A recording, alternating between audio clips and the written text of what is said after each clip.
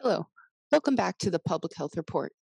My name is Laura Sheckter, and today we will be talking about water quality implications on infant health, an effect of the legalization of marijuana, a throwback study to breastfeeding rates, and an update about one of the J&J settlements. Hope you learn a few new things today. Just sit back and enjoy this week's episode.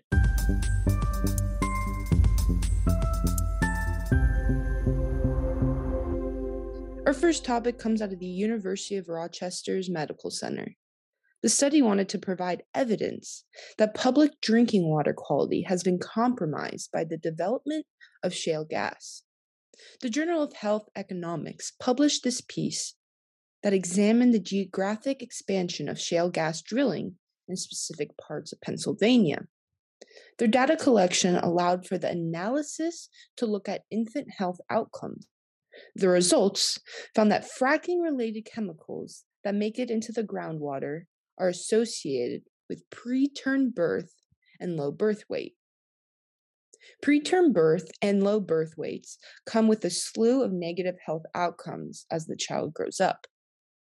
Our next topic comes out of Cornell University and discusses some effects of the legalization of recreational marijuana, specifically through state Medicaid programs. There was a decrease in sheer amount of prescriptions being written up within the drug classes that have crossover with pain, depression, anxiety, sleep, seizures, and many others. The study was really the first of its kind looking at the impact of the legalization on an individual level, and further research is needed as time progresses, because only 40 of the 50 states currently have legalized marijuana. For our next story, which is a throwback discussing diets of young children through the use of stable nitrogen and carbon isotope analysis on their bone collagen to classify feeding status at death. The results showed that most infants did not have isotopic evidence of breastfeeding, and some had a presence of it, but only for a short duration. Researchers discussed that Beemster had community variables that were different than the other communities surrounding it. Most women in all communities took care of their children and performed other domestic chores, but women in Beemster were dairy farmers. This was a vital role in the economics of Beemster.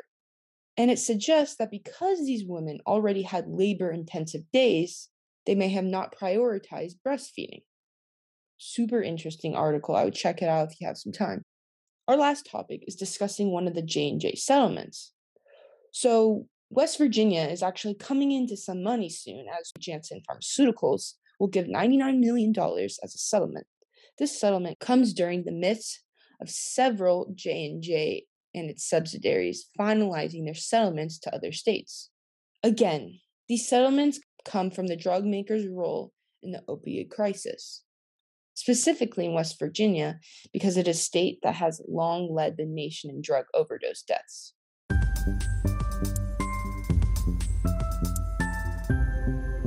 Well, that's all I have for today.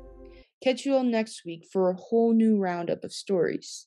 Please comment, like, and subscribe if you like today's show. My name is Laura Sheckter, and this was the Public Health Report.